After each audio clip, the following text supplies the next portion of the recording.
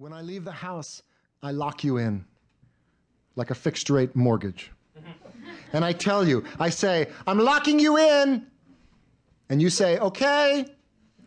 And I feel as though I am protecting you.